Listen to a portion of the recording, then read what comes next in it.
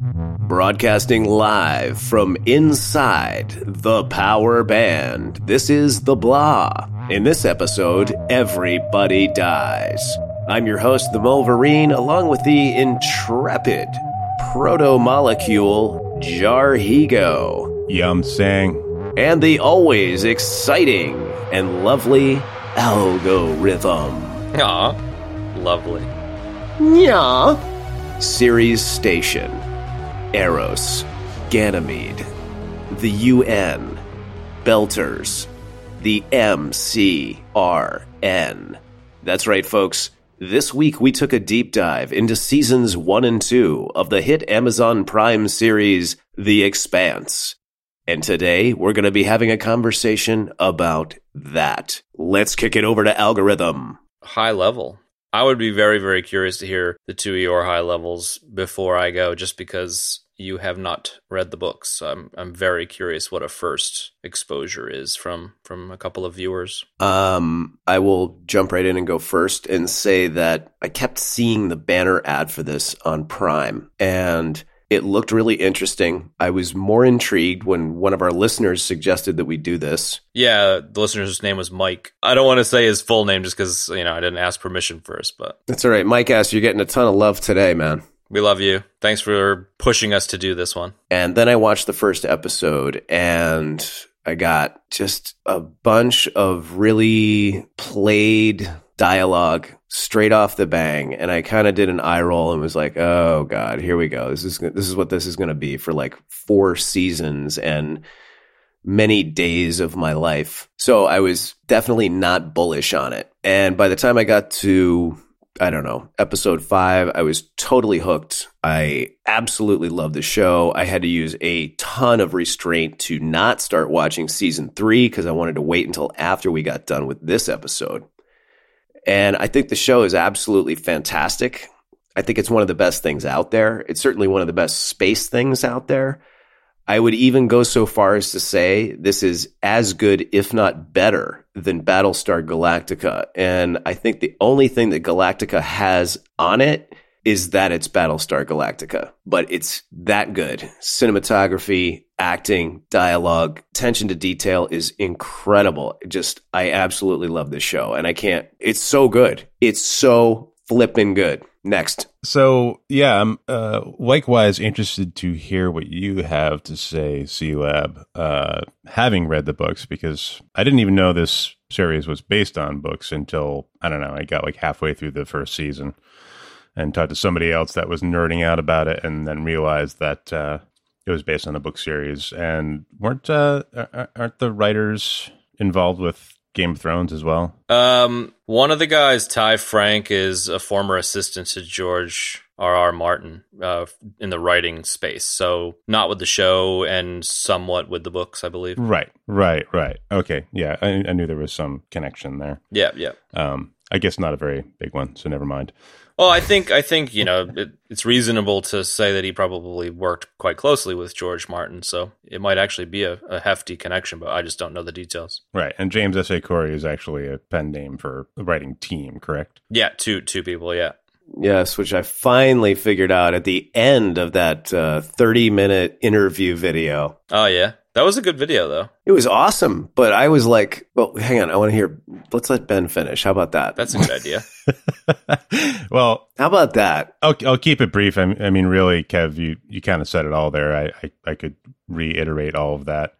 I think you really covered it all, man. One thing I really did enjoy about the show was the design of like the ships and the stations. It reminded me a lot of the artwork of Chris Foss, who my brother used to have like a bunch of like hardcover artwork books, and he had one that Chris Foss had done a bunch of artwork in. I used to just sit in front of that thing all the time when I was a kid. Otherwise, I think Kev pretty much wrapped it up. The acting, the writing, the story, everything's great. If I may ask, can I ask Jarhigo a quick question? Because we both loved this show and we both watched it together. What did you think of my Battlestar sort of comparison? I definitely got some BSG vibes, Kev, for sure. Story-wise, it's not the same, but there's something about the production of the show and the fact that they decided to go with pretty realistic flight physics and the just the way it's filmed, the lighting and all of that reminded me of BSG a little bit. Totally. And the way the story pans out, like the way they jump from group to group, kind of. Like there's definitely some similar stuff going on there between those two shows. But I like that. I miss BSG, so it's cool to have something different that harkens back to the same kind of qualities. Yeah, I would say it's almost just the quality of the production, like the level of detail. If just like the whole package very much reminds me of BSG because it's just got that great attention to detail in every single, corner. And it lifts from a lot of things too, like there's definitely sprinklings of Battlestar, there's sprinklings of, there's even sprinklings of Halo, for Christ's sake, with the vomit zombie stuff. And there's quite a variety of sci-fi classics sprinkled throughout. Yes, for sure. Right. I don't know what a vomit zombie is yet, so don't spoil it for me, please. Well, you do. It's just they chose to only have like the main point of the entire first book be one episode on Arrow Station where 5 people fall over dead. Oh, I gotcha. The proto-molecule basically like 28 days later style zombie. Everyone freaks out and eats each other and explodes and dies in vicious, horrible ways, but it was probably a major budget issue as to why they couldn't really go there with it. I mean, it definitely has kind of like the book, at least when I read it, was quite Halo-ish in its like, the flood or whatever. Maybe the connection's a bit tenuous, but... Now that I'm sitting here thinking about it, like some of the armor and the helmets and, is very Master Chief-esque sort of. Yeah, for sure. Some of the Martian armor, had that kind of feel to it a little bit. Yeah. But as far as high level for me, in a way, like I spent a lot of time thinking about this and how I wanted to approach the conversation because nobody wants to listen to somebody bitching for an hour about like the differences between a book and a show. So except me and Jarhigo. Except you two. I just kind of thought a lot about it, and in a funny way, I kind of like went through the 7 stages of grief with this whole thing where like, wow. At first you're kind of like, meh, it's not as good as the book, blah. And then as time goes on, you kind of like come to terms with what it is and the constraints that they were under. And then even, further down that path, you circle back to appreciate what they were attempting to do. So, as far as like super high level for me, I'm not a huge fan of sci-fi TV. I've never really connected with a lot of it just because of the constraints. I'm kind of realizing that sci-fi TV is constrained by the business model of television and kind of needing to over dramatize things. And I'm so tied up in the books that it definitely kind of like, I don't know, had a shadow over my viewing, but I do appreciate what they're doing, and I'm really looking forward to the upcoming seasons, so I get the feeling that seasons 3 and 4 already done are quite a step forward, and then I'm really, really looking forward to the new stuff coming up with Amazon. So yeah, I mean, Chad, I feel your pain, but I've over the years developed this sort of mental gymnastics that I put myself through, and I so that I can enjoy both things, I just treat them as 2 separate things. Yeah, I am never worried about a film adaptation going, one for one with a book or vice versa, because you just end up disappointed or jaded or pissed off, and it's a trick because no one's trying to fucking piss you off. No, of like course. You said, things happen because of practical constraints or budgetary constraints or time constraints. Even something's bound to get left out. Something's bound to not be as you imagined it in your mind. So instead, I just really try to enjoy the thing for what it is. That being said, I haven't read the books yet because, actually, quite frankly, because I wanted to avoid this conundrum. And I've never done it this way before. I've never done it where I've watched a show or a movie before I read a book. So it'll be interesting to see in reverse. Like, I'm hoping it plays out well. I think it will. And one of the things I really want to push in this episode is convincing you to read the books as a companion to the show, in the sense that like season 1 is book 1 and you've already watched season 1, 2, 3, 4. So it would be a decent time to read book 1 because it's not going to spoil anything. And it just kind of adds flavor as opposed to ruins what you've already seen. You know what I mean? Not happening. Yeah, well. There's a new Alistair Reynolds book out. Is there? There's a new William Gibson book out. I can't even get to those because I'm trying to scramble through fucking the Hyperion Cantos. So yeah, I just finished that. Yeah, fair enough. Well, I mean, regardless, I'm not saying read it today. I'm just saying that, like, I think that reading the series of books as the shows come out without spoiling the shows would be something I would recommend to anybody listening. If you haven't read any of it, like, you can kind of use them as added lore and or a deeper dive, and I think that you will appreciate it more as opposed to it ruining the show, so to speak. But I think, like, this series in particular I find interesting because it literally sits on the boundary halfway in, halfway out of the new era in cinema or filmmaking, I suppose. The first 2-3 seasons on Sci-Fi had certain constraints, and now that it's in a streaming portfolio with Amazon, it has the opportunity to really broaden itself out and push the medium forward. I feel like a lot of my frustrations with the first 2 seasons probably directly come from the fact that in order for TV to be successful, it needs to be really punchy and really dramatic and fit into those very, very tight constraints. So I'm very optimistic about the series going forward. And I still appreciate the series for what it is. And it wasn't a shit show. The only real complaint I have is that it was over dramatic. I can see that. Like, there's a million differences, and a lot of people online talk about the book's very similar to the show. They always ends up in the same place, but how it gets there is slightly different, and that's fine and everything. But the only legit complaint I have is the drama. The 2 examples that I have that we can dig into a little bit later are there's way too much drama between the crew of the Rocinante. Like, they're super tight and, like,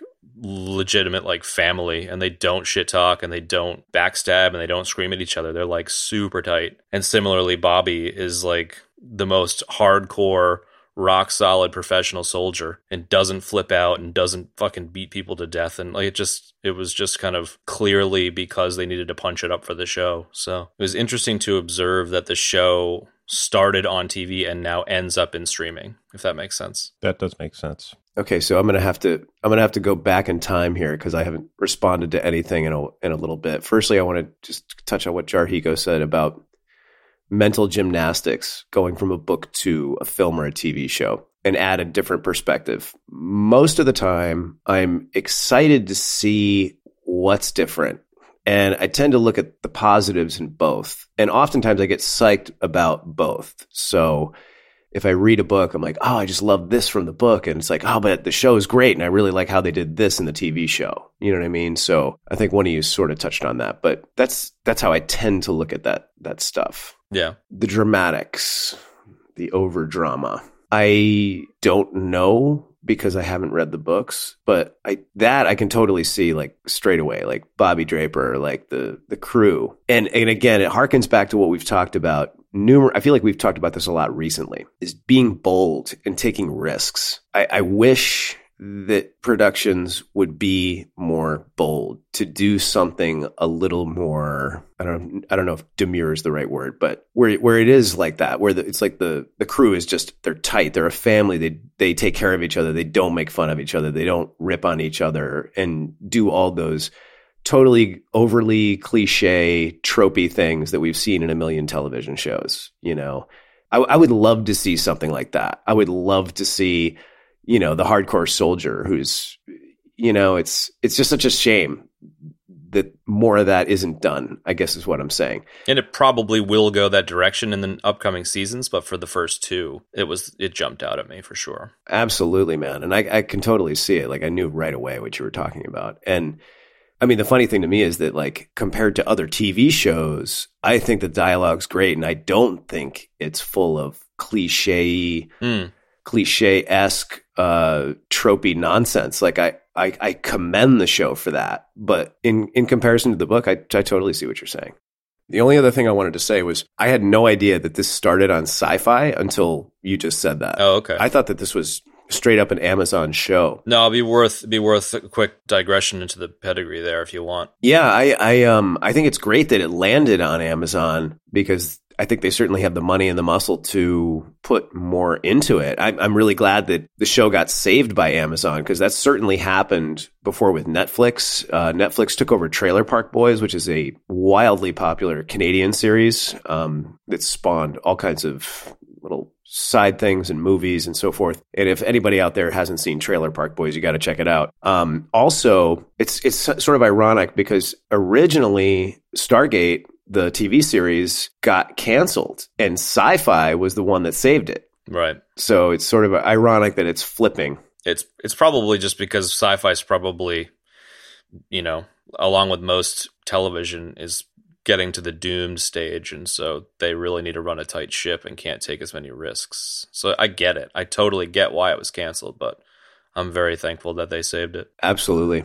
Do you recall much of the story on that one, Benny, or The story on what? the cancellation and the fans saving it and all that kind of stuff? Yeah, absolutely. I was gritting my teeth, hoping that somebody was gonna pick it up because I was way into it. Yeah, cool. So did you watch it from when it first came out and watched it each year, or did you binge it more recently? Or I think I discovered it while the first season was running. Yeah, okay.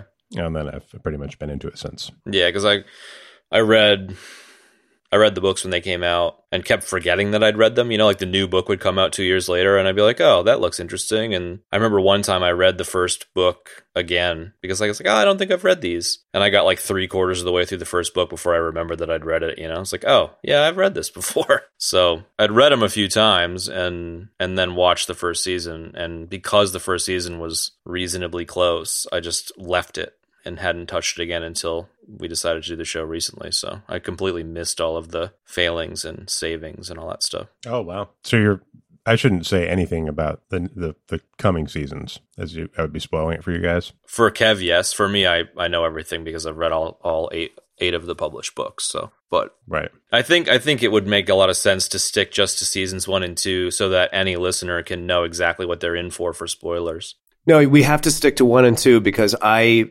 purposely did not go on to 3. Like I finished 2 like on Tuesday and I was like, oh my God, I can't wait to see the next episode. And then I was like, don't do it. Must resist urge to watch season 3. Nerd gland throbbing. Must stop. Don't worry about it on our account because we've seen all of it, Kev. I know, but I wanted to keep the focus tight on the show and not start like drifting into like, and this happens and blah, blah, blah, blah. Like, I don't know. I just wanted to do it like that, And I wasn't sure what you had done either, Ben. So I was there are things that you guys are talking about that like I am constantly tempted to be like, yeah, but you see that improves here or there or everywhere. Yeah, exactly. And I can't do it because we're not. Yeah. Part of the way that I'm talking about this is I'm aware that it's extremely likely that certain things will go in a certain direction in terms of how, like a good example is like, it's very obvious that if a crew stays together for a long time, they become more of a family. So like by definition, that's a highly likely outcome. But just talking about seasons 1 and 2, was my comment on it fumbling around a bit. Like maybe just to close out the high level stuff, Kev, one thing that jumped to mind for me was that in one of the recent episodes, I think it was one of the Star Wars episodes, you mentioned that in your opinion, Marvel and the MCU is this generation's Star Wars. And that was you, dude. Was it? Yes. I thought it was you. No, that was definitely not me. That was 100% you. I specifically remember that. I don't remember anything, but I remember that minute of that episode. Okay, well, to expand on that then, no pun intended. I like what you did there. Hey, I'm gonna... If Marvel's MCU is this generation's Star Wars, then I'm gonna argue that The Expanse has the opportunity to be this generation's Star Trek. That is a massive statement that you just made right there. I think that, especially with this streaming thing, they have the chance. Especially since we have Discovery and Picard out right now. Yep. Like, that is huge. I think the world building in this series that these guys have put together with these books is so much material that they could very easily become this generation's Star Trek. They have the opportunity if they don't fuck it up. Yeah, it depends on what you do once you get past the main story, Is there an interesting side arc to talk about? And if there is, then yeah, they definitely could. Shit, I'd watch it. Yeah, for sure.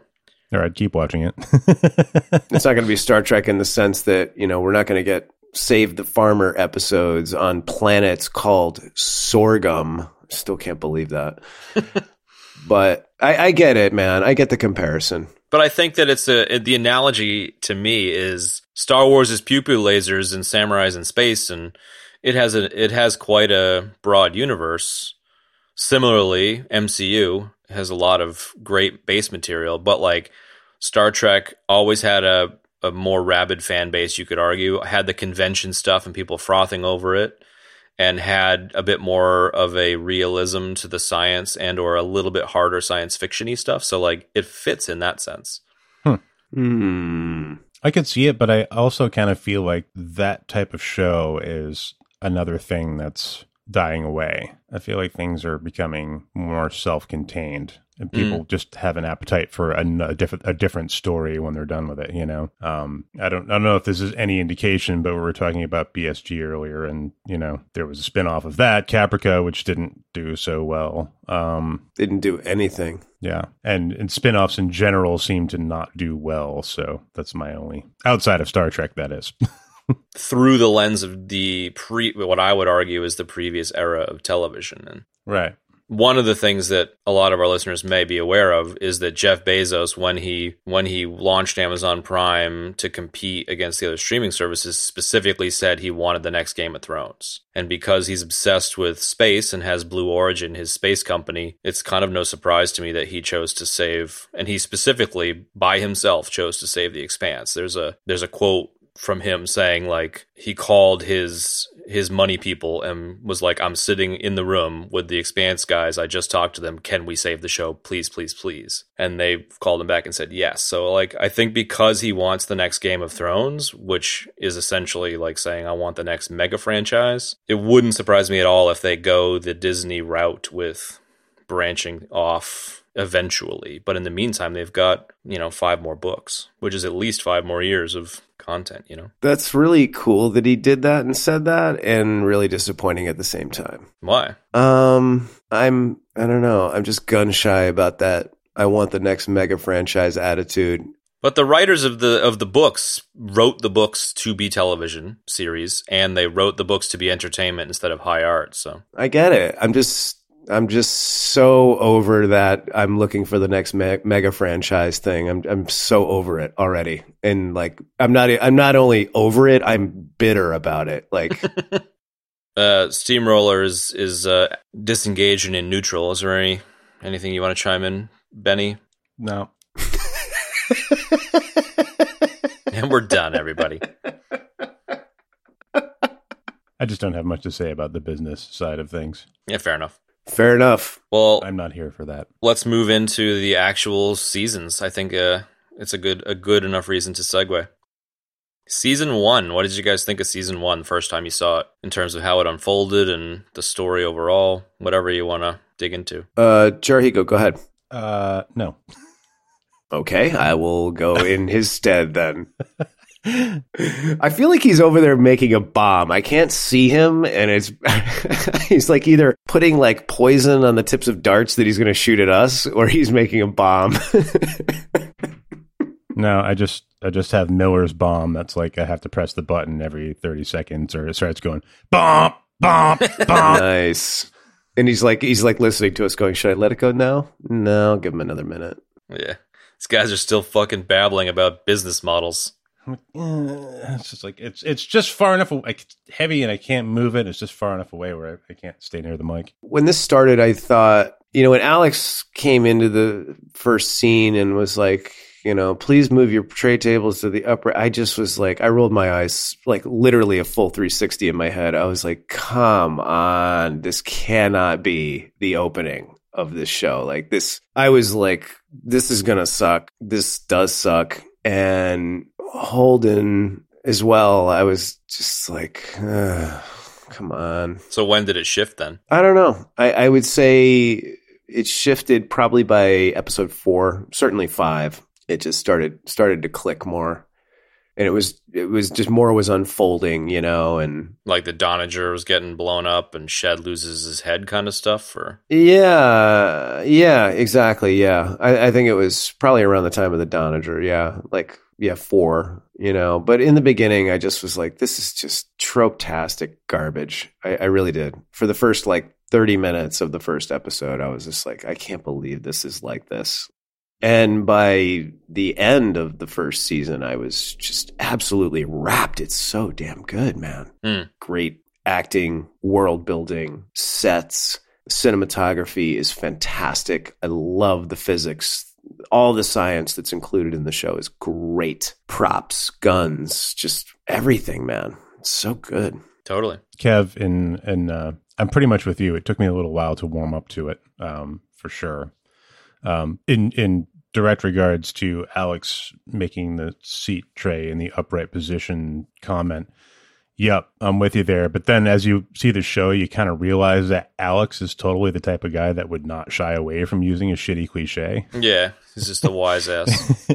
He's just that type of guy. So it like, it's one of those things. A lot about this show, like, takes a while for it to unfold, but when it does, you're like, oh, okay.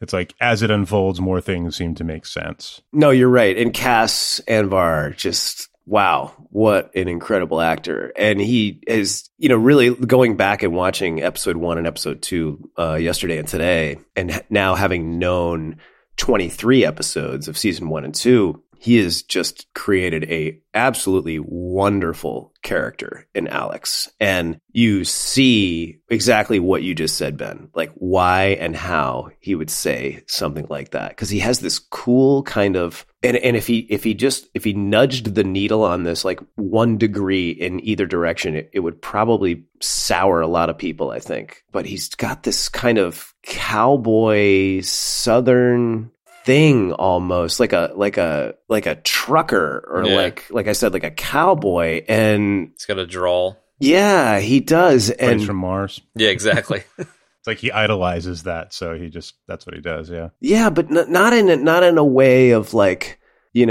like Demolition Man, for instance, where it's like, the movie's set in the future, but of course, Sandy Bullock is like the biggest 90s nostalgia fan ever. And it's like, so we get all these contemporary references. Like, it's not like that. He threads the needle so beautifully with that character. Yeah. And I'm sorry to kind of dive into like a character thing or a cast thing right now, but he's so good. And he's been in other stuff that is good too. He's an incredibly talented Canadian actor, and this showcases that talent. Yeah, he's great. I love him. So, but getting back to the high level on season 1 for me, I think, I shared your feeling at first of kind of being like, I don't know. Like, I just was watching it because there wasn't really anything else on at the time, I guess. And I want to say it was right about when they get picked up by the Donager. There's actually the thing that really caught me was the scene with Greg Brick as Lopez, and he's doing the interrogations, and he pulls out the little like spherical focus pill and takes it and start like his pupils dilate. And I was like, at that point, I was like, okay, this is interesting.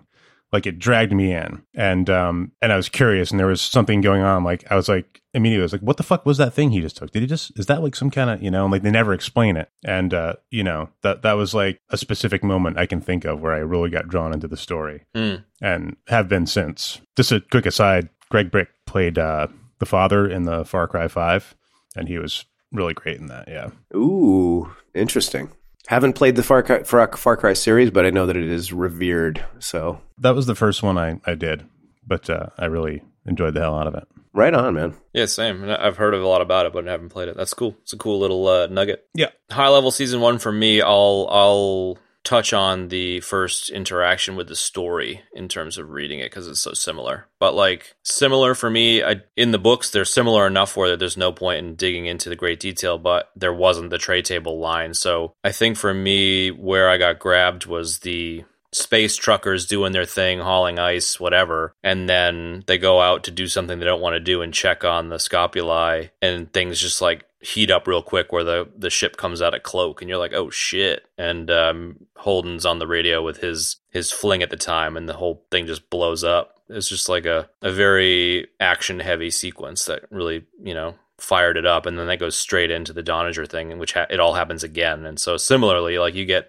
sucked in pretty quick. And I enjoy how it goes from space truckers to action sequences, and then just shifts into noir, which was unexpected. And as we've mentioned a few times in previous shows, like the whole alcoholic noir detective kind of pulpy thing has been done a million times, but I still enjoy it every time I see it usually. So I definitely dug the noir elements in the first season/book.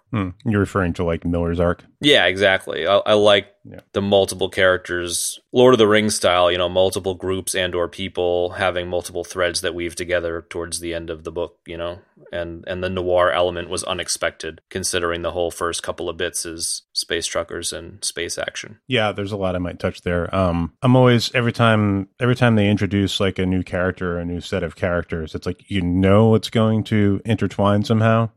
And you're waiting for it to happen, like to see how it's going to happen if you haven't read the books, like myself. But, it's almost guaranteed to happen. Most recently, like they introduced Prax and, at first I'm like, okay, this is different. What's going on here? But then I was like, oh, well, how is he going to find his way to to the crew of the Rocinante, So it's always that kind of a thing. Yeah. I mean, it's like that in most stories, at least sci-fi books or, Yeah, for sure. But it almost always seems to get directly involved. Yeah.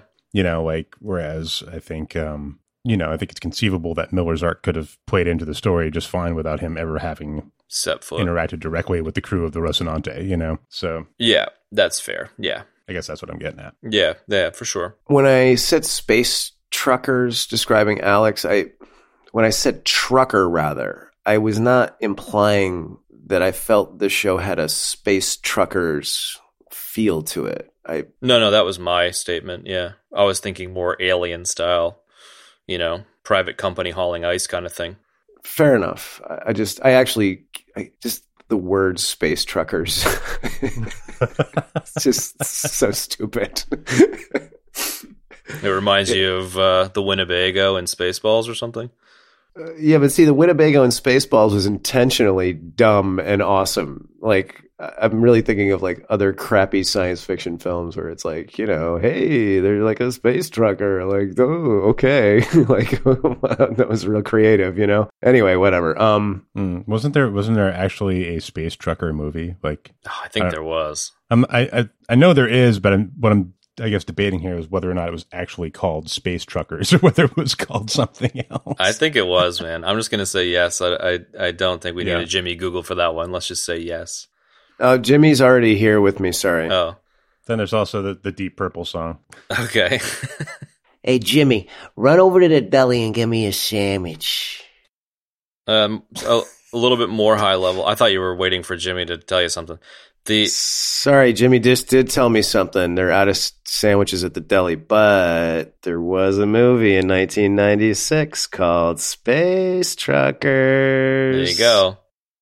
On the Space Trucker thing, regardless of the term being cringy or not, the Belters essentially as a group are being treated as such, and whether or not it's accurate or whether it's the source of the kind of like, racism, there's like the politics and the social conflict was a really great layer to the whole thing. Yes, it was. Are you guys both still participating in this podcast? Full disclosure and no surprise to any of the two of you, I just got stuck on Space Truckers. I'll save that for later. So, yes, politics. I'm with you. Awesome. Good. Yep. I fucking hate you, dude. I know you do. I know you do. I'm sorry. I am. I don't know. That's it's definitely an interesting layer to the story. Are you guys not into the politics side of things? Because like one of my obsessions is like geopolitics and kind of like power structures and the differences between leadership decisions and like people on the ground getting crushed under the boot stuff. And so that type of layer to a book or a story, I love. I don't like go nuts over it. I am very interested in those sort of things. I'm very interested in social dynamics and the way people interact. So that's a broad way of sort of covering what you're saying, Chad. So to me, this show, I do like the political stuff. It is because the political stuff is the absolute commentary on what's happening in our contemporary society. And that's what they're talking about. And I really like how they have, I mean, look, we've talked in the past when we've done science fiction films about how science fiction typically is a commentary on what is happening in the world, or a social commentary. And this is no exception. And I love the way that they do it. And I like how the politics are woven into it. I really thought the character of Christian was, like, I'll be honest, super annoying in the beginning. Like, again, first couple of episodes, I was just like, eye roll. Who is this? I was like, who is this annoying woman? And like by the end of the first season, I was like, I love everything about her. I love the way she talks. I love everything. She's fantastic. And I like the way what her motivations are and the way those are all playing out. It's very full and very well fleshed out. And I really enjoy that. And I'm talking about her as a character and the way all the political machinations are fleshed out. It's really interesting and really good. And I like how the human race has sort of conquered the solar system, number one. I don't think we've ever seen anything where we've colonized basically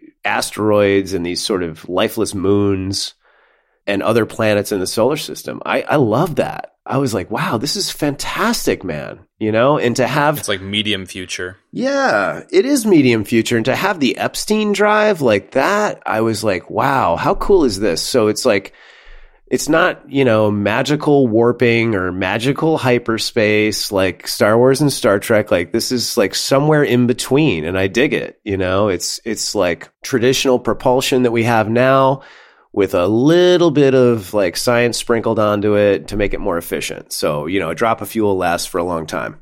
Very, very cool. I'm sort of getting off the topic of the politics, but yeah, I like the way that the politics are laid out, because that's intertwined with the social commentary. And I like the way it's laid out, where you've got these, the Belters are sort of the people under the boots, and then you got the Mars, and, Mars kind of was under the boots and now they're not. And, interesting dynamics there. Really, really like it a lot. Do you dig in on the politics stuff, Benny, or is that not really your flavor normally? I think in maybe in the books it would appeal to me more. It seems a little too. I mean, it's not too. Too is the wrong word, but it's very much. I feel like representative of something going on now, which I'm less inclined to be into for entertainment purposes. Right. Something like Dune, where it's like far flung and very different, like then that sort of storytelling becomes interesting. For me, The Expanse is more about the characters. It's more character driven to me. That's more what I'm interested in. And the overarching story. But the politics and the power plays, I just like every time something happens with that stuff, I'm kind of annoyed, Like somebody's fucking somebody else over, or, there's all this like the intrigue and the like that stuff kind of isn't, I don't know. That's not my favorite aspect of the story. Yeah. It's a lot more subtle in the book. So you're right there. It's basically the entire second book is a political thriller. And the first book is essentially all noir vomit zombie stuff. So like Avasarala and Bobby don't show up until wouldn't show up until the second season at all. So they wouldn't even be in the first season if it was accurate. But I feel like pulling everything forward gave them more time to kind of let things breathe a bit. Otherwise, it would have been even more rushed on all the intrigue stuff. So I kind of get why they did what they did. Yeah. That being said, I do love Avasarala. I think that character is terrific. Yeah. I think this is a good opportunity to circle back to the cast a little bit, just to touch on that one, where my first impressions watching it were the cast is too pretty. But you're always going to end up with I had a different vision in my head bullshit when you've read the books. I think that was part of my irritation in the beginning as well, when Stephen Strait came out and I was like, okay. Yeah. like my first impression was Thomas Jane should have been Holden. It would have fit much better. But because my impressions of Miller were like Dennis Franz from NYPD Blue, like fat, kind of balding, washed out dude. So now that would have been a bold move right there, was to make Miller somebody else and put Tom Jane in the Holden character. Yeah, I like that, actually. Just to be crystal clear, I have nothing against the cast members, the people that play the roles. It was more just casting choices, So now that I'm 2 seasons in, I'm totally on board with everything. But my first impressions were that. All right, I'm going to echo what you said because I want to be clear here too. Like, I am not making a commentary on Stephen Straight's acting ability. I think he's fantastic. I think the whole cast is fantastic. And I'm certainly not going to sit and trash talk another actor. I can't do that. No. It's just interesting choices that were made originally that do or do not translate. No. I was really I was referring to the production's casting choices of casting some very good looking people, you know, and we get to see Stephen Strait with no clothes on straight away. And I mean, the guy's, you know, he's ripped like Captain America. Well, Chris Evans like Captain America, you know. But I do, you know, thinking back, like, you know, Tom Jane he's done a lot of stuff. And I was, for about 2 seconds, I was like, I don't know how I feel about him in this. And then I was psyched that he was in it. Like, he's definitely when you and I were talking on the phone the other night, I brought up Raymond Chandler and Philip Marlowe and, you know, that whole detective thing, the noir thing, all of that stuff comes from Chandler. He basically invented that, you know, and then Dashiell Hammett iterated on that with the Sam Spade character, famously played by Humphrey Bogart in The Maltese Falcon. And, you know, that stuff is not new. People love the detective. It has been iterated on numerous times. We saw an entire story in the Animatrix called Detective Story that was very similar. That being said, you very easily could have written off like what Tom was doing in the beginning with Miller. And I kind of was like trying not to roll my eyes. And I was like, I want to see what happens here because this is sort of tricky to play. And he really added a lot of depth to it. And I thought it was fantastic, actually.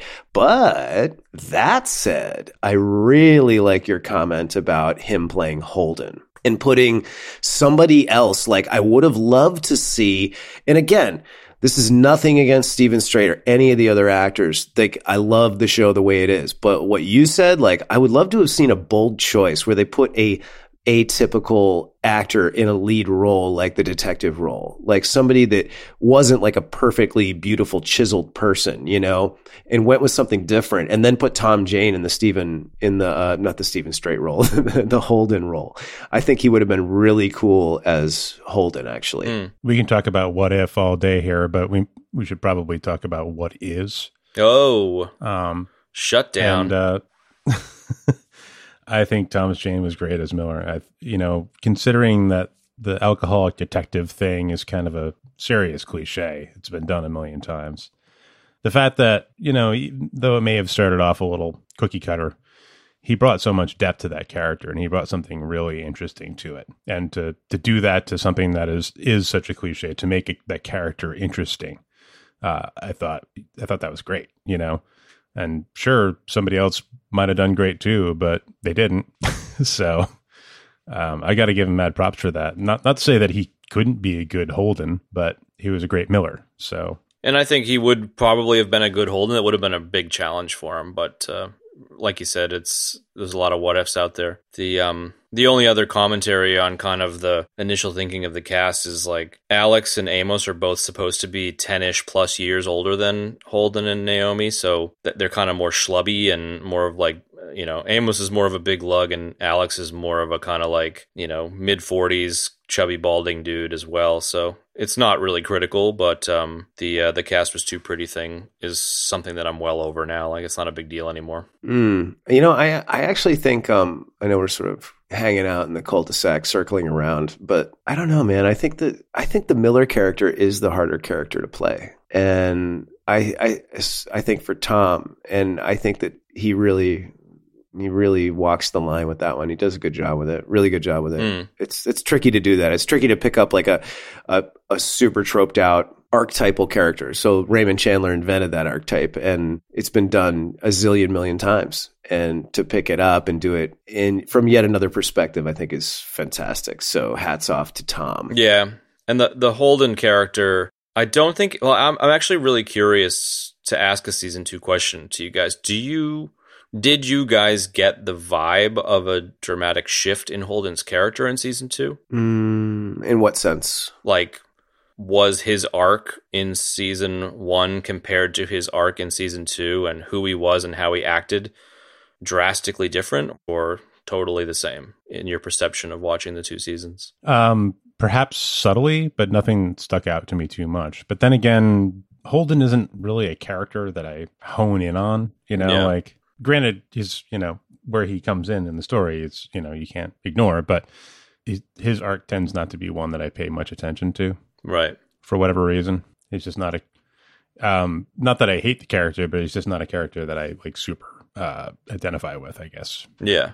So it might have been lost on me. I didn't feel like there was a ton of shifting with his character. I don't know. I mean, I could be wrong, but I feel like Stephen Strait's made some good choices as an actor working with the adapted scripts, and I will say that I thought it was kind of odd that he works to keep a cool head and to be the rock that is sort of running the show. But then he seems to fight these instinctual urges to kind of, save the day or save people or do particular tasks. And he really like hounds on these certain things. Like when they see the creature for the first time on the thermals and he's, screaming at Alex to chase the thing. And he's just like, he's relentless sometimes. It's kind of interesting, but I feel like we've kind of seen that from the get-go, because the second the Canterbury got destroyed, he rips Alex out of the seat and he's like, we're going,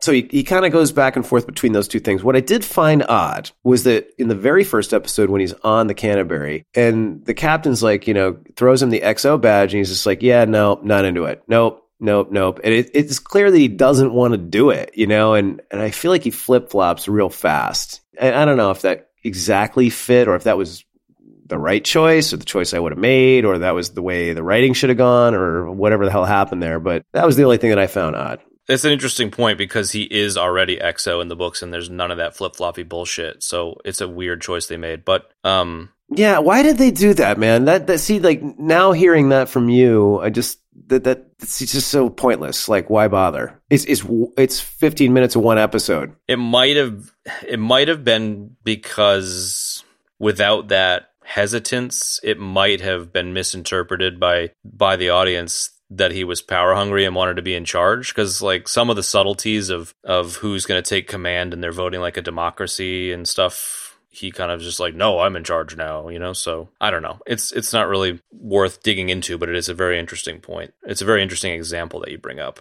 The reason I asked the question in the first place is because like the way that it's supposed to unfold is kind of like season 1, he's running away just like everybody else on the Canterbury is from real life, but he's a good person who tries to make the right decision and do the right thing, which the first example of that is him going and check out the distress beacon. So like it sets up pretty early that he's like trying to do the right thing at all costs. And then towards the end of season 1, he gets infected, or he doesn't get infected with the protomolecule, but he watches Eros melt down. He's one of the only people that gets off Eros. And so from then on, he's terrified of the protomolecule, hence freaking out about the monster when he first sees it, et cetera, et cetera. But one of the things that I thought was kind of missed in the second season was that like he's essentially supposed to go from always making the right choice to a bit more of a vigilante Miller style, like executing people and not caring about blowing people up. And that tends to be like,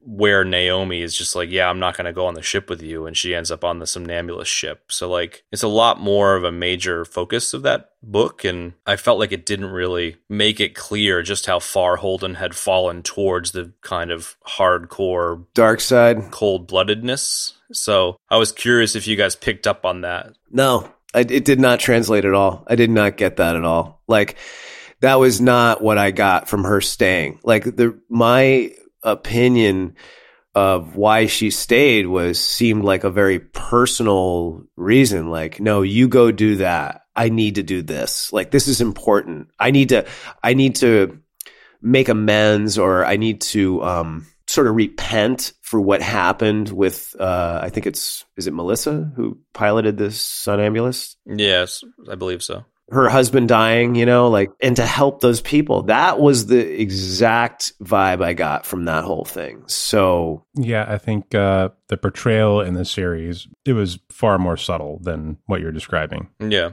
In the TV series than it was in the book. That's all I can really say. I haven't read the book, so I don't know. But similar to everything else, like generally speaking, the differences between the books and the show are subtle enough or it's not really worth getting hung up on. I was just curious if it spoke to it at all. There was a sort of like, I don't know, like Holden did seem to have like a kind of like an Ahab-like obsession with the proto-molecule that I picked up on for sure. A great way to put it.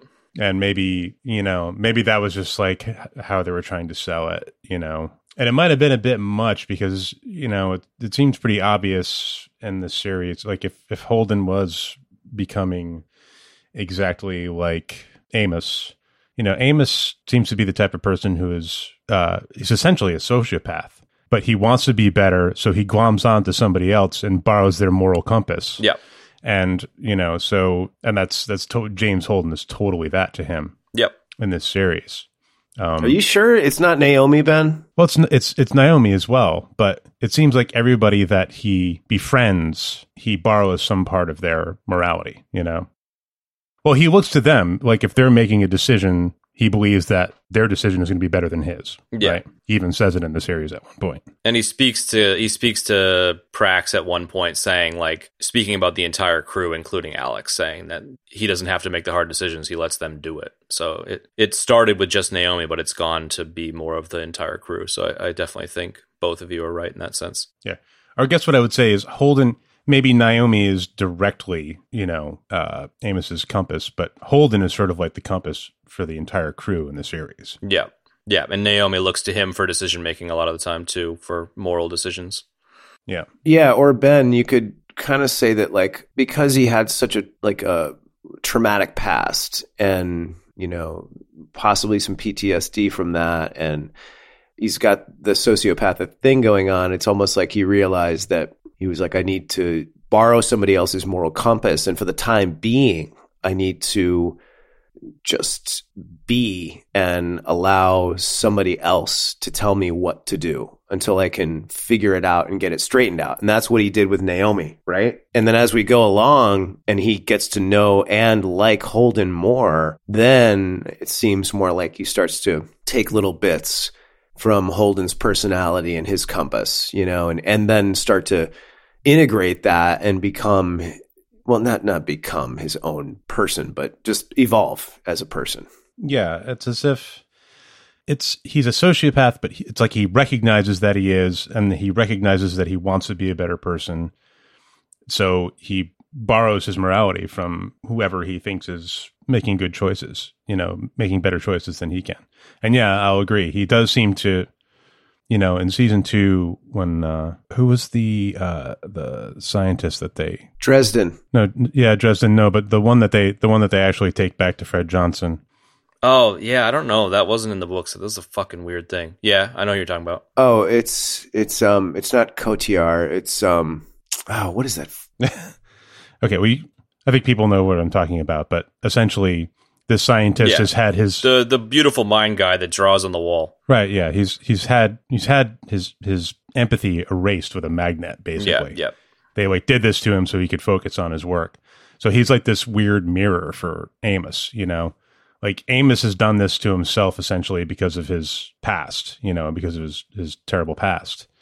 He's managed to compartmentalize his empathy and be able to think about himself for the sake of survival. Seems like when he meets that scientist character in the series, it really gets him thinking about himself, Whereas I think, I think he was before, but this, you really start to see a change in Amos, I think, after that encounter. It seems like he's starting to really develop, like he starts having these emotional moments, Yeah. And that's really interesting because that scientist doesn't exist in the book at all. And Amos doesn't develop at all. And so I think that the showrunners and writers have clearly chosen for that moment to be a major inflection point for Amos as a character. And it's probably a good decision because him developing as a character instead of staying the same for the next however many seasons, it just would have got boring. So it makes sense for him to evolve, even if it's slowly. Yeah, indeed. Yeah, it's nothing. It's Cortazar, by the way. It's Cortazar. Cortazar. Thank you. Wow, that's interesting because a lot of plot points in season 2 seem to pivot around Cortazar. So yeah, it's interesting, and the way that the stories unfold in the books is, I wouldn't say calmer, but it's a little bit drier. Like there's no OPA factionalism at all. There's none of this like shoot 'em up in the deck thing, wanting to steal the nukes thing, Fred Johnson losing power thing. Like there's none of that. Wow. But now I really want to read the books, man. Well, it's not that it's like, I guess similar to Avasarala and Bobby, like there is some factionalism later, but it's they choose to bring everything forward to kind of, maybe weave a tighter story. And part of it is for whatever normal reasons, but I feel like part of it's probably also that like these writers are able to, they know where the books are going, and so they can like sprinkle things in, as opposed to when the books were being written, like you don't really know, you don't have any hindsight to like drop nuggets in here and there to kind of start the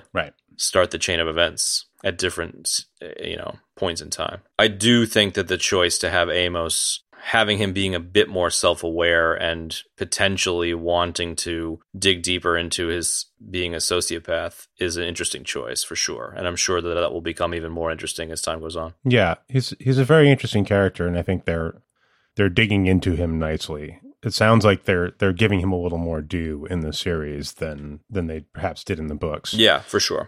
For sure. So that's cool. Yeah, I mean, there's one moment in season 2 that really like hit me emotionally. And I think they're on Tycho, and they're like the crew of the Rocinante is like helping out like with disaster relief. They're handing out stuff to refugees, and like there's a moment where like there's like a kerfuffle or whatever, and Amos just instantly reacts and like shoves this woman. And he's like, only one per person. And the little kid looks at him and he like has this like memory, like this like snap. And like, it looks like he's going to start crying, Yeah. Good one, Benny. Nice. And what did you take away from that in terms of what was going on? Well, it's just, it's what I'm talking about, where it seems like he's starting to develop, like his sense of empathy is coming back. And he even has a conversation with, I've already forgotten his name. Cortazar? Cortazar. He has a conversation with Cortazar, and Cortazar is like, he's explaining this stuff to Cortazar, and Cortazar is like, oh yeah, you can, you'll be better if you just stamp out those last ashes of empathy. Like, I can help you with it. I know how to do it. Sure. And he's like, yeah, right. Cortisone cream. That's it. Cortisone cream. Cortisone, extra strength. There you go. Just rub it in there like icy hot. It reduces the inflammation. Yeah. That's it. Did you? It reduces inflammation. The inflammation of empathy. I love it. Yeah, exactly. So to kind of like try and pull us out of this a little bit, season 1 is Kev's favorite space truckers meets a noir meets Halo kind of vomit zombies, which is a really interesting kind of story. And then season 2 is kind of the aftermath of that, where the protomolecule is now developing into something, flying towards Venus, the politics of everyone being scared shitless of a small planetoid flying through space, and Holden's panic.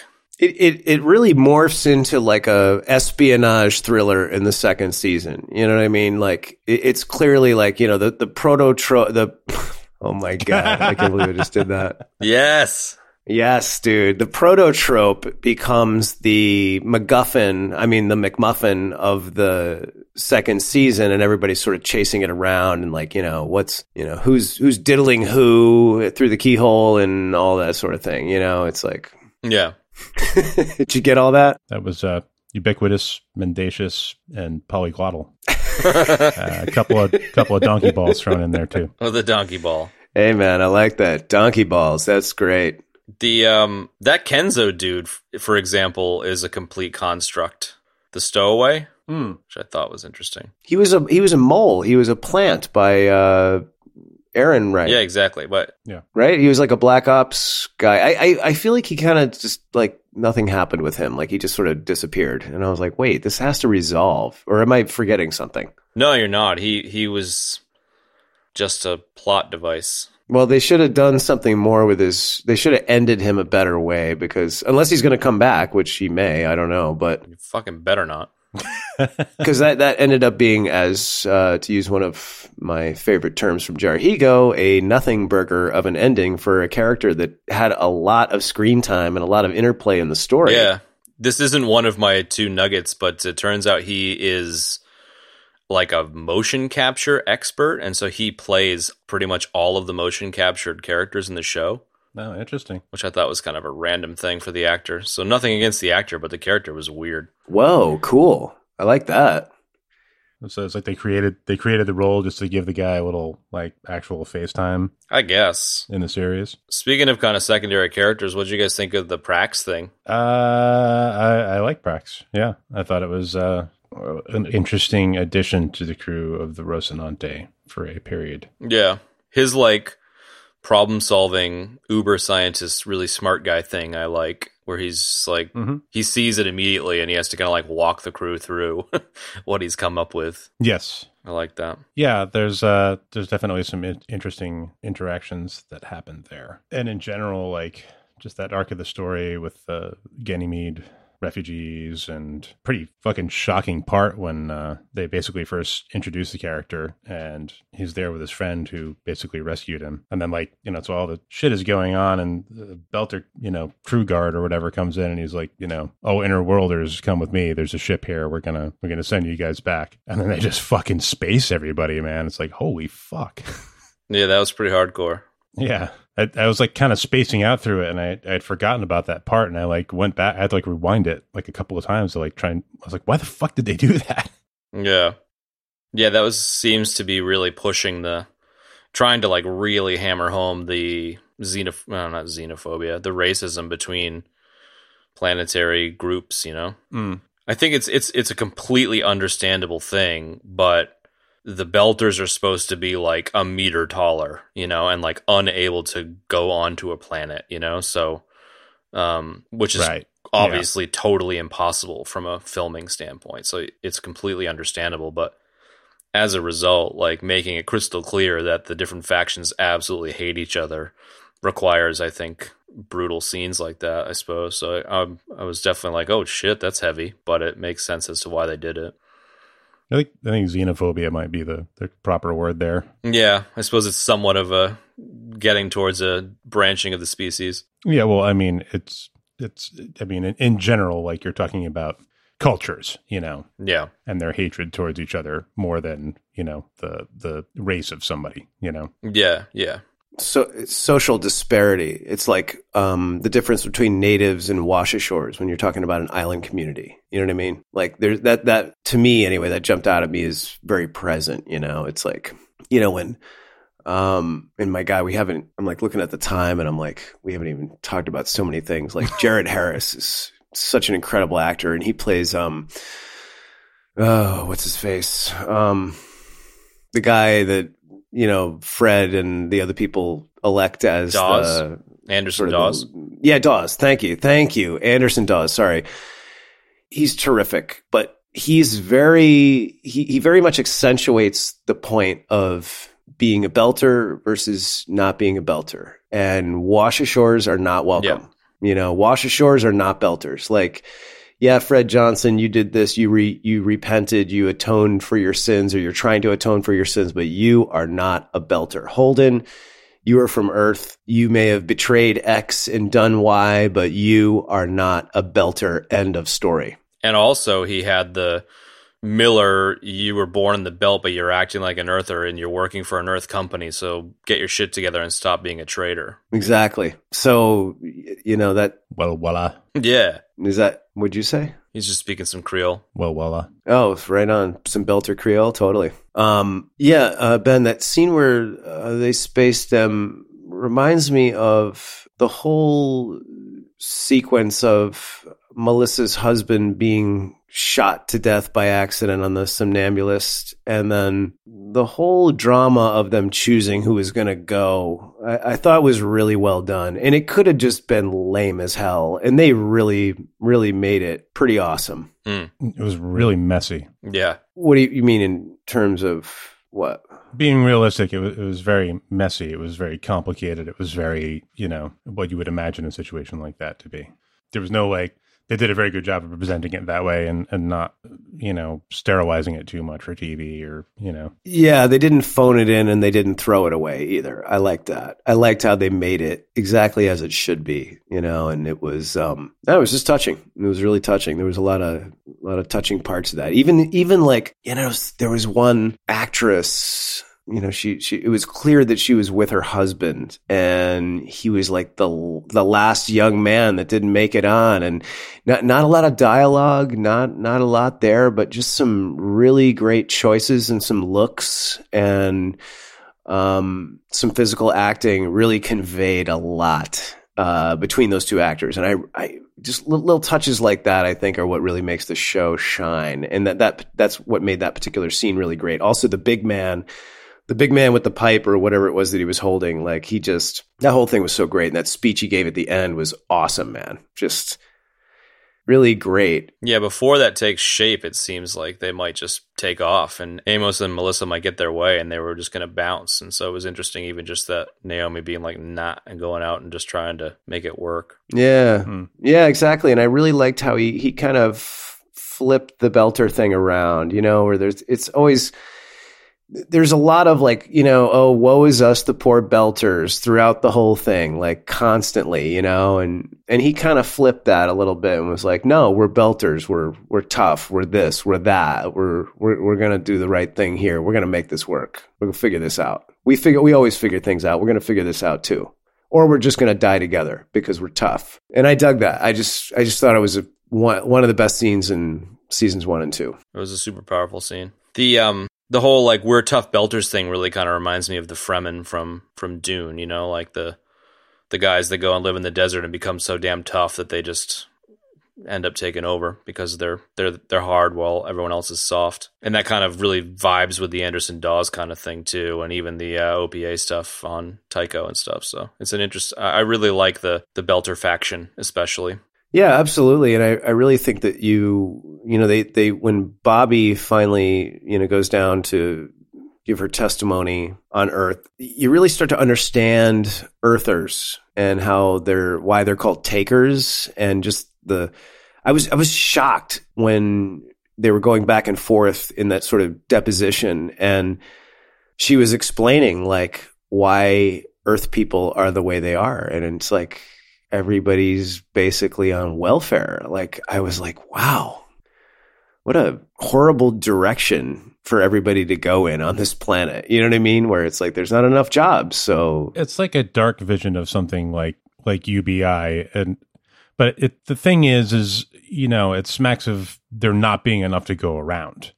Yeah.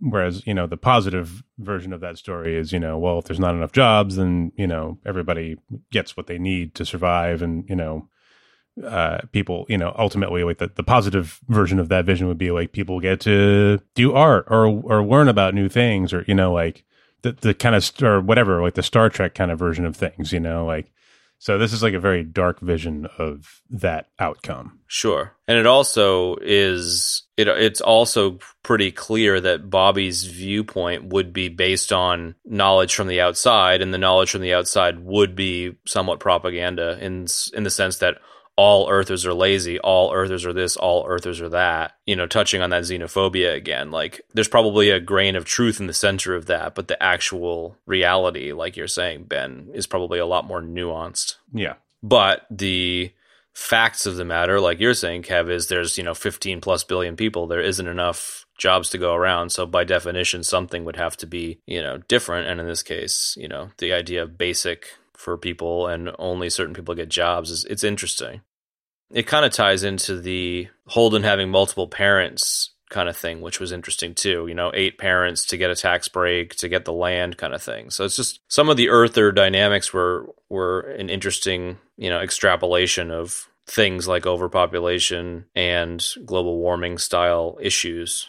And just to be clear, I don't mean overpopulation in the old racist eugenics sense of the term. I just mean in the sense of, in these fictional novels, is 15 billion people on Earth, so double the population we have now, basically. Well, I mean, they're again in sort of typical science fiction manner, they're tackling these very real issues that we're having today: overpopulation, entitlement. Like, all those things are present in this show that are problems today.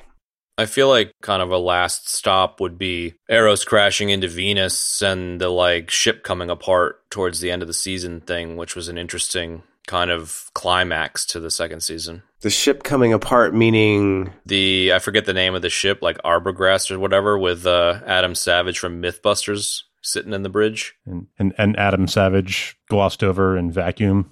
Yeah, dying in vacuum with the ship being disassembled. that was very cool and very interesting. And I like how they're just letting trickles of the information of what happened on Venus come out. I said that in a very jonky way, but I think you know what I mean. Like, I like how they're just trickling it out, like what happened. They're not like, okay, now all the focus is on Eros and what happened to Venus. Like, you know, it's like little bits. I like it. Yeah.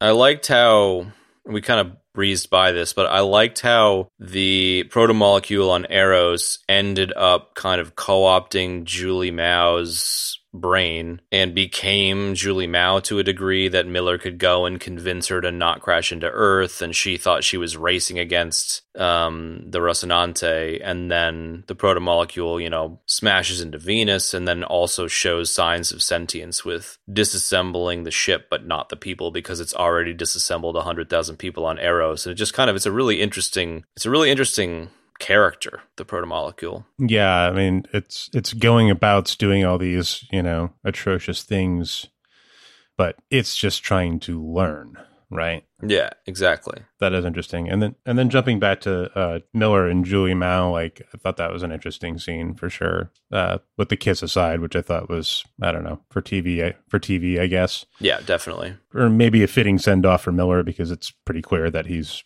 you know, from a distance fallen in love with who she is. Oh, yeah.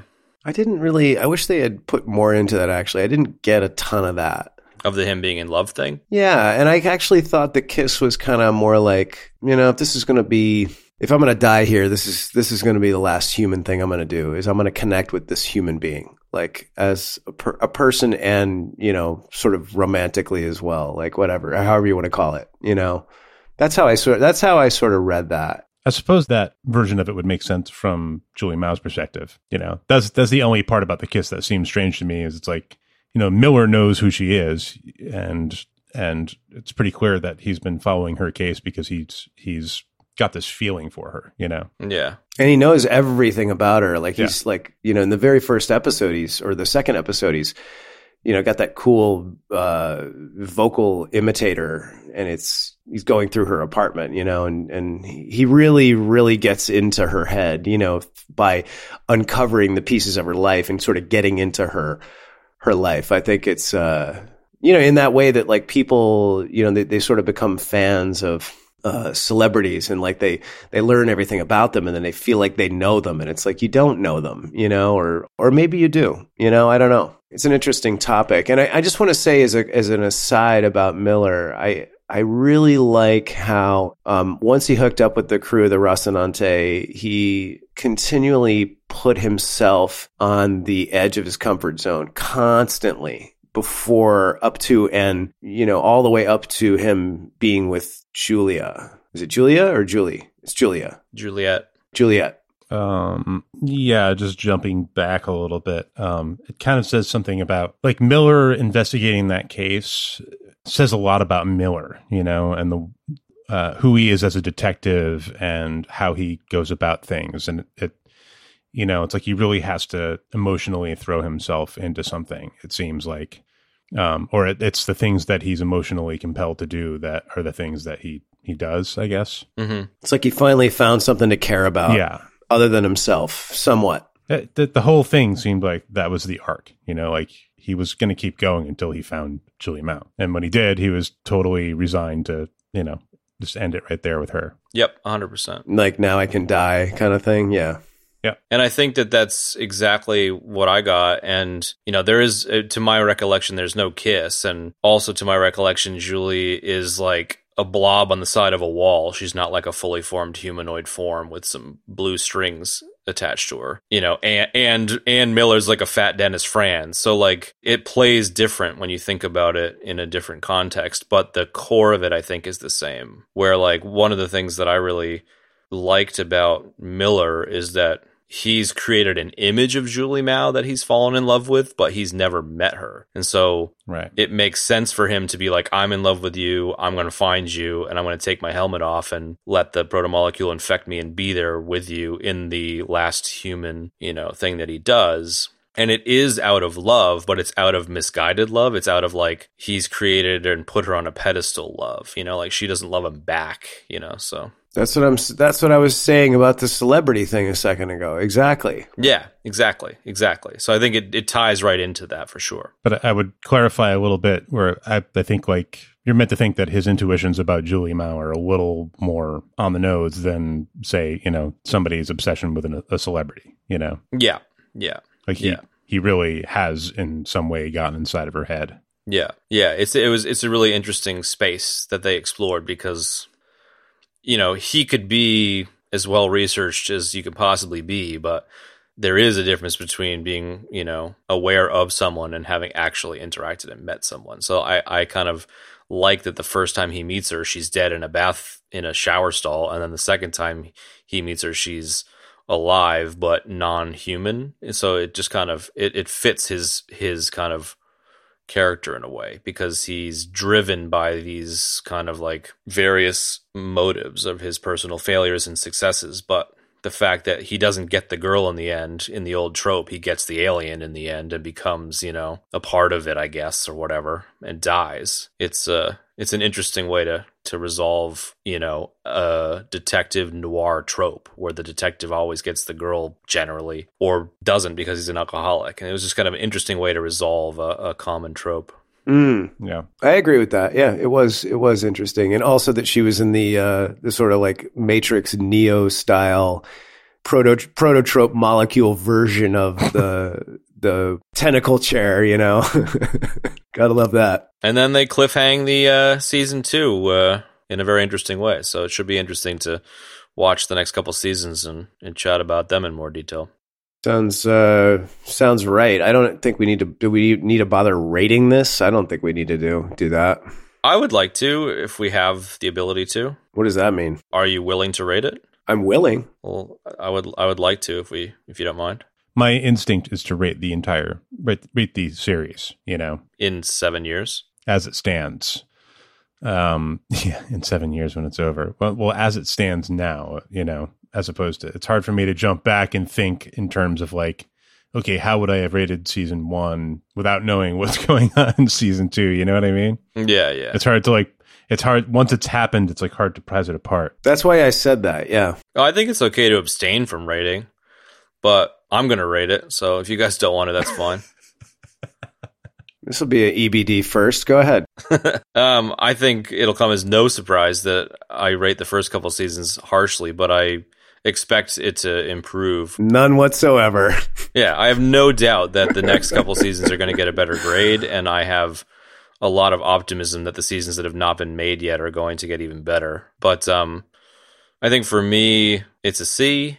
I think it's probably going to be easily into B territory for the third and fourth season, and I think it would be quite likely to get up into the A's as things go on, especially considering that they can now swear and now, have no time constraints and do whatever the hell they want, even with the same budget with Amazon. Like, I'm really excited to see what they do with Amazon. Absolutely. I'll go ahead and do the same. I would say season 1 for me, I'll go ahead and give it a B-, and I'll give season 2 a B++.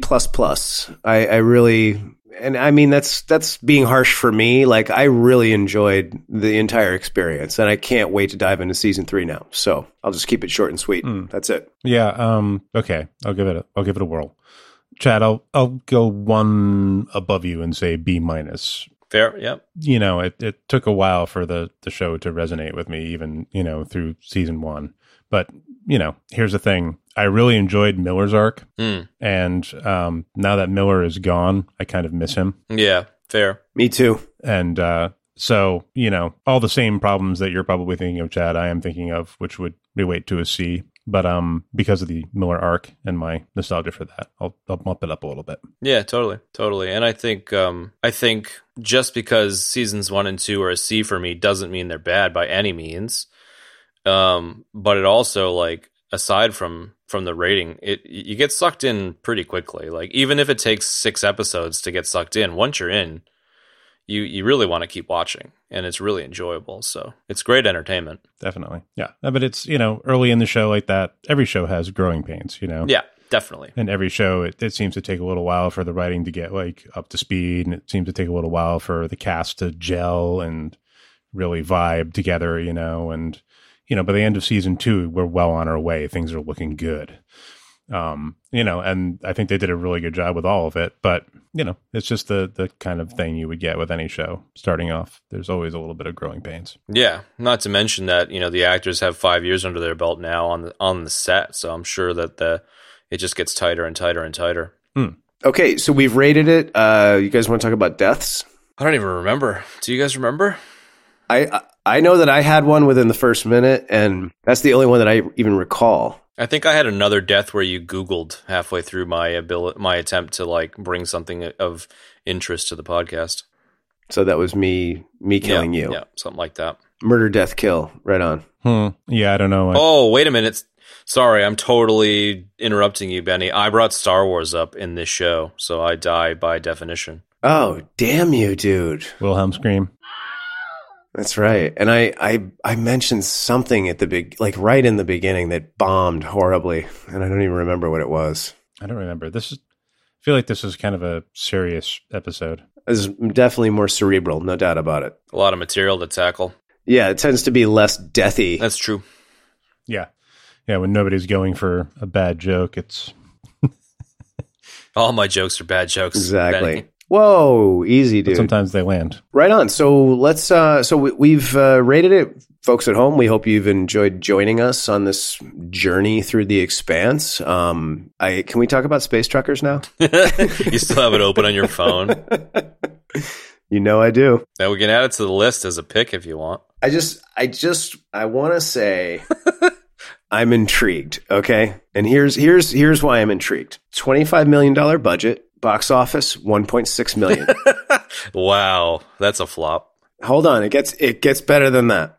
Top actors: Debbie Mazar, who is incredible. Dennis Hopper, say what you will about him. Stephen Dorff, always loved him. Charles Dance, another great actor. George Wendt, another almost American icon of an actor. So now I cut all of this and then have it done in a robotic voice? Kev's in this episode. Everybody Kevs. In this episode, everybody Kevs. Wait, what do you mean? The text-to-speech voice? Did you skip over that in your edit where we're going to create a whole nother offshoot podcast where it's Siri reading IMDb entries and it's 1996 Space Truckers with actors Dennis Hopper, Debbie Mazar. What do you? I don't know if I fully understand. I know I get that you're making fun of me, but I don't understand exactly how. Is it? What are you saying, that I'm too robotic when I read these things? No, it blew up last week. Have you ever gone on YouTube to look something up and you end up with one of those videos where it's literally just like some person did a text-to-speech thing to a background? Yes, I have. We're likening your info dumps to something similar. Sometimes you nerd out on IMDb and just read from top to bottom, and we're just taking the piss. I am absolutely reading from top to bottom on what I just Googled it, man. I mean, sorry, Jimmy Googled it and handed me the phone, and I was like, this is good. All right, I'm down with that. That also makes me think of, and I forgot to mention this last week, like in the whatever episode. Jesus, I don't even remember what episode that was. We were talking about the Degenitron from Grand Theft Auto. The real nugget, my favorite fake commercial from Grand Theft Auto is for that stupid musical called "In the Future There Will Be Robots." Okay, I don't remember that one. Oh God. I knew Ben would remember it. We'll have to. Well, that you saying that me reading that in like a text to speech kind of auto tuned voice made me think of that. So anyway, we'll have to throw that into the show notes or something for the folks at home as a little side nuggie. Anyway. I really enjoyed watching these and talking about them, and I can't wait to get into, again, talking about seasons 3 and 4. So, who is it, Mike S. that suggested this? Yes. Chad, is that right? Mike S., thank you for recommending it. I really enjoyed this whole journey. Bada bing, huh? Seasons 3 and 4, we got to crunch those. And now it comes time for what has become one of my favorite parts of the show, where I ask Algorithm, where are we flying to next week? So next week, we got a bit of an interesting one. We're doing a World War II drama that's from Germany's perspective. It's been called The German Band of Brothers. It's called Generation War. It's super interesting. It's a 3-parter, I believe, on Amazon Prime. I'm pretty sure it's on Amazon Prime, so if anyone wants to check it out, is a really good chance that most people haven't heard of it. I just stumbled across it on a Reddit thread or something. Being a huge fan of Band of Brothers, I was intrigued by the German perspective. So it's nowhere near as good in terms of money spent, but it's quite interesting just in terms of subject. So I'm really looking forward to hearing what you guys have to say about it. Well, there you go, folks. So check that out and join us for next week when we talk about that very interesting documentary, film, whatever, series. Yeah, miniseries. Yeah. Thanks for tuning in, everybody, and we'll see you on another time. See ya. Ding. And that's going to wrap up this week's episode, folks. Thanks for joining us. Next week, we're going to be talking about the German production miniseries Generation War. So definitely stay tuned for that. That's going to be an interesting one. You can find the show notes for today's episode in your podcast app of choice or on our website, ebd.fm/episodes/43. You can shoot us questions using the Twitter hashtag AskEBD. You can find me, Moverine, on Twitter at MOHLVERINE. Chad is at Chad Normal on Twitter, and Ben is at Jarhigo on Twitter. That's JARHEEGO. I'd like to take a second and thank everybody so much for tuning into the show. It means the world to the three of us. And if you'd like to support the show, there's a couple of great ways you can do that. First, by rating and reviewing us on iTunes or wherever you get your podcast nuggets. You can also tell someone to check out the show. Word of mouth is incredibly powerful and incredibly effective. Thanks so much for tuning in, folks, and we'll see you next time.